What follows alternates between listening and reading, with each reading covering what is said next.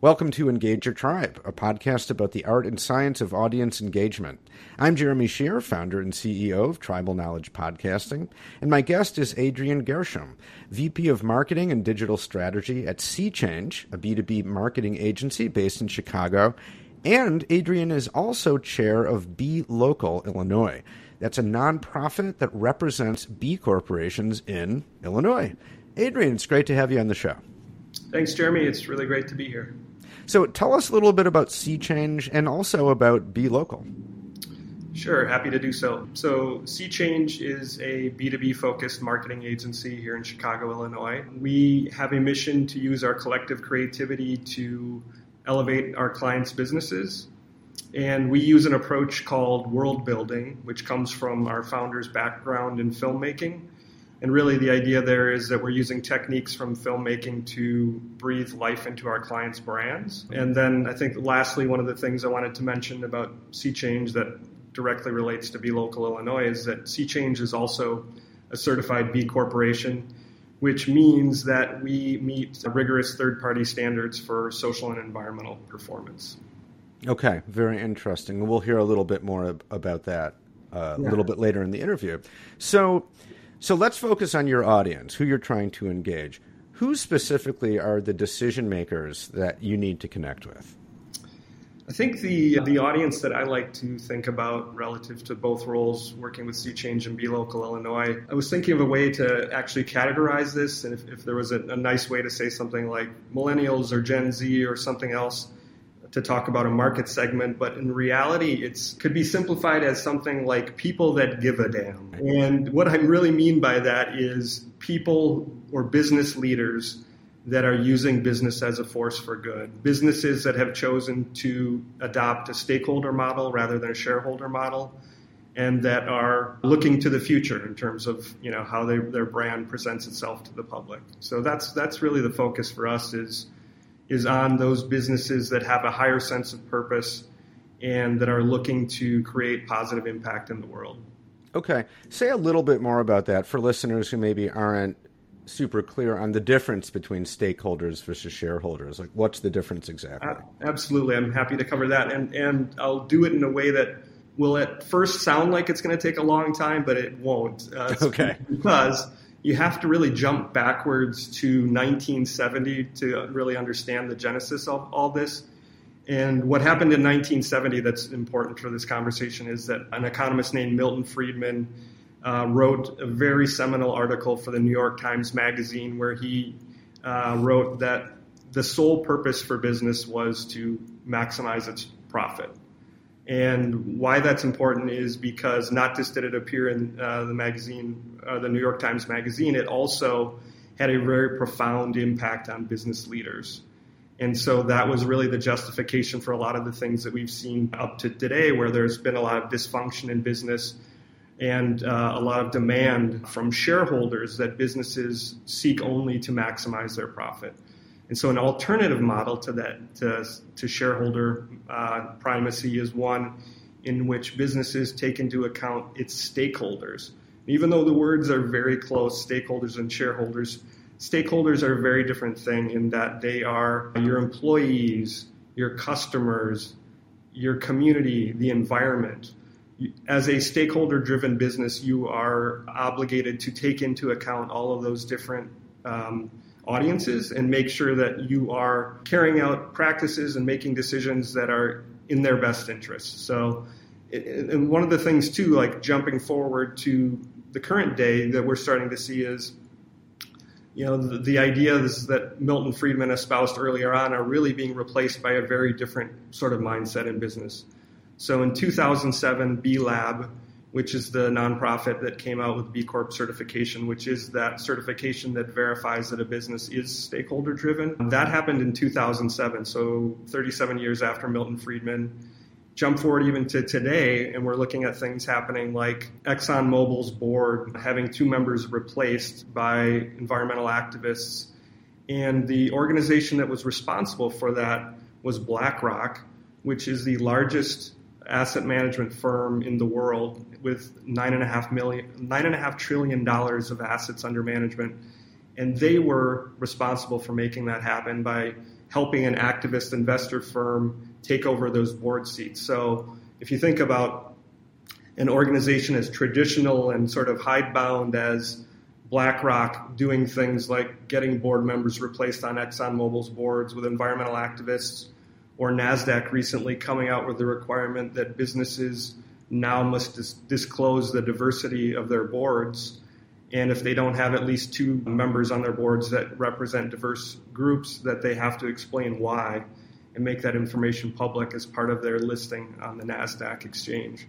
So bringing up these examples just to show how far we've come from that idea of business needing only to maximize its profits to business engaged in areas where you wouldn't traditionally have thought, like, this is the responsibility of business to be in these realms. Okay, very interesting. And so let's talk about the impact that has on marketing.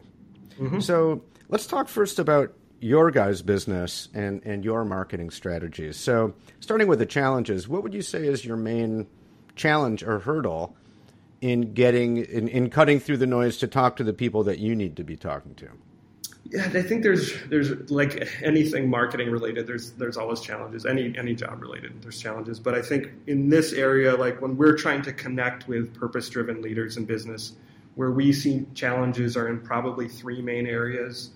So the first area where I think we really struggle to break through is an area around credibility.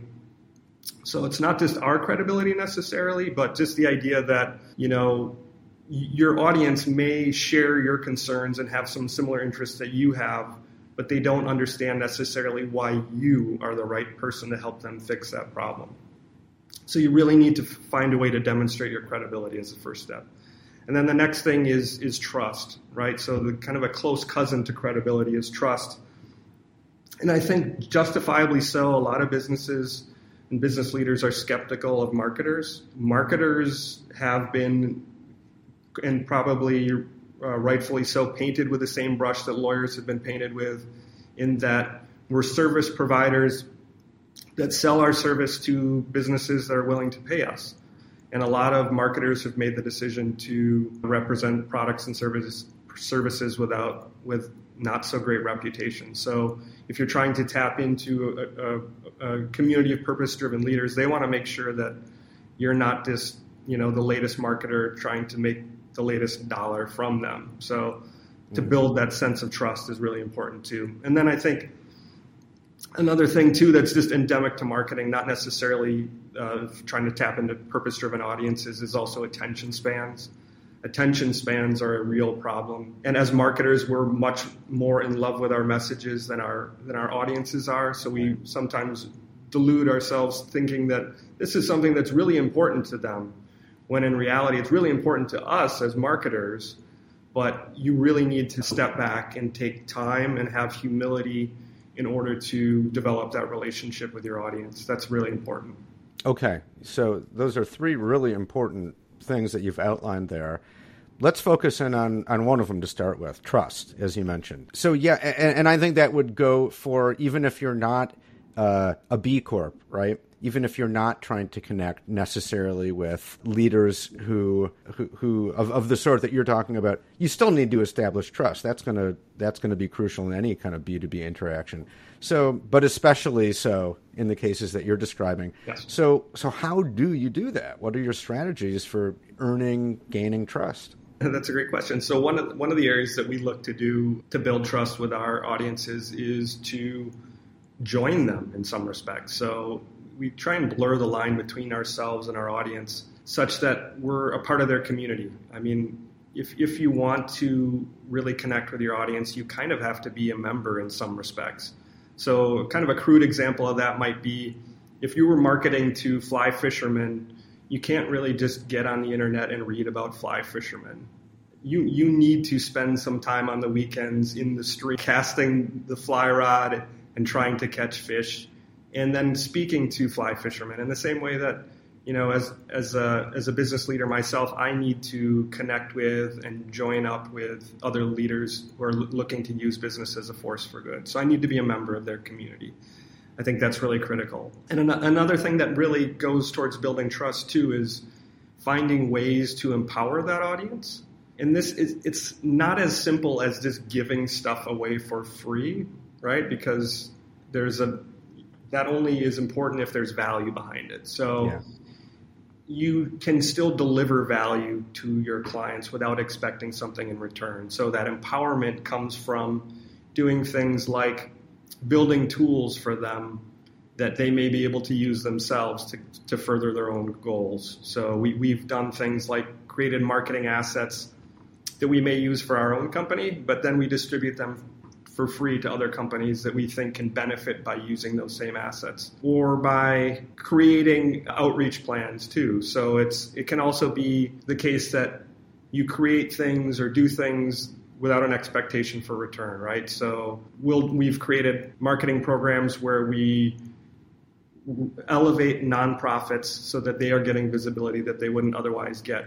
And the point isn't that we're expecting them to like hire us at some later date. It's more so that we find it important to elevate what they're doing and for their work to get visibility, but there's no expectation that that's going to show up in return. So I think if you want to boil it down, it's really more about actions than words, because you can say a lot, but that only goes so far. You really need to be taking actions that your audience finds credible and has value for them too. Yeah, that's well said. To go back to the first thing you said about being a part of the community, right, of the people you're trying to engage, give me an example of that. What does that look like in practice? Yeah, so for us, an example of that might look like, when I'm talking about things like our audience being purpose-driven leaders, if there's a march to support climate action, that we are actively promoting that march. And then like going back to the point of actions over words, we show up at the march and we're taking part in that march as a community and as part of our business itself. So it's not just that we say, that's a great thing, you guys go do that we actually roll up our sleeves and become a part of the action ourselves. So I think that's really a critical aspect too, that you're joining with that audience to accomplish these things. Okay, that's a good example. And of course, there are plenty of other types of examples that are like in the digital realm, right? You can join groups and participate in online conversations and so on. But I think it's interesting that you mentioned something like a march, where that only happens if you physically show up and you're around other human beings. Do you see a special value in more sort of face-to-face interactions actually being physically in the same place? And I think this is a question that has a heightened resonance given the pandemic and that we've all been separated from each other. What are your thoughts on that, kind of the virtual versus the actual real face-to-face? Wow, it's an even more interesting question now because of COVID for sure. Pre-COVID, I would have said there's an absolute difference, and you could almost like create a hierarchy, meaning like face-to-face would be the absolute best way to connect with people, and then you kind of work your way backwards from that to like lower effort, lower value connections, like sending someone a text message or something like that. Yeah. Post-COVID, I think the world has changed a lot in that people are willing to engage virtually a lot more than they would have, partly because they know there's no choice. Yeah. So they would count an interaction like this where it's being done over video as legit. And it's not that you just didn't want to make time to meet with someone. It's that, it's credible. This person actually can't physically meet with me because of restrictions, because of health concerns. So I think some of those in-person interactions are being replaced with virtual and still have that same level of credibility and value, which is great because, again, being the chair of Be Local Illinois, it's geo-specific. It's central to Illinois, but we have now had the opportunity to reach a much wider audience of people, including creating programming that used to be in person that would show up to people that would come in Illinois, and now we've had events where we have people from around the world coming to our events to learn about different marketing techniques that we're doing. So it's really a different world than it used to be. Yeah, it is. It is really a different world. I think a world in which we've been forced to learn a lot about different ways of connecting and the value of different ways of connecting, right? And I think you're totally right when you have no other choice but to meet virtually. then we turn to, okay, well, how can we make the best of that experience? Yes. And it rises to the level, whereas before it might have been like, this isn't so great, in person's the only way to go. At the same time, I think it still probably remains true that there really is no replacing person-to-person connection being in the same space. It's just it's a whole different experience. Yes. But it's a good thing. I think we'd probably all agree that when you can't do that we have very good tools to be able to talk to each other anyway and at least see each other, be able to see somebody's face, read a little bit of the facial expression, stuff like that. Yes, exactly. Yeah. So, okay, we've covered a lot of ground. Let's wrap things up a little bit. What's something that you've learned, either maybe over the past couple of crazy years or throughout your career in marketing, that you can share with our listeners to help them better engage their audiences? Yeah, that's something I'd like to share that I think comes a little bit from the world of agile methodologies. So that's the kind of thing that shows up a lot of times in design or development, is really the idea of failing fast and failing often. I couldn't feel more strongly about experimenting with marketing in terms of trying audience engagement tactics in different ways, and then scaling those that really work and that you are seeing value and engagement from, and discarding the other ones and feeling good about it. That you have a lot of little failures that you can kind of sweep aside and say, you know what, it took me these 10 little failures to get to this one big success. Everyone should feel really good about that. And we try and do that a lot here at Sea Change and as part of Be Local Illinois to maximize our connections with our audience is try those experiments. Yeah, great advice. Sort of like if you don't have a bunch of failures in your wake, then you're not really doing it right. Exactly. Yes. Like I think how many light bulb variations did Thomas Edison go through until he found the right one, right? The right filament, the right everything. Probably thousands. Yeah.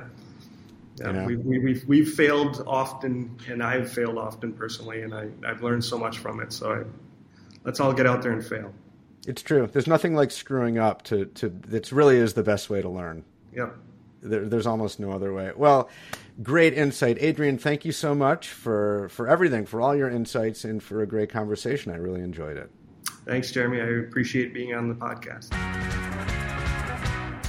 That's it for this episode of Engage Your Tribe. You can subscribe anywhere you get podcasts on any podcast app. And while you're at it, you might as well give the show 5 stars and leave an over-the-top comment about how much you love the podcast. You know you want to. If you're a marketer or an internal communicator and you're interested in podcasting, we've got tons of free resources on the website at tribknowledge.com. That's TRIB knowledge.com. Thanks for listening and staying engaged.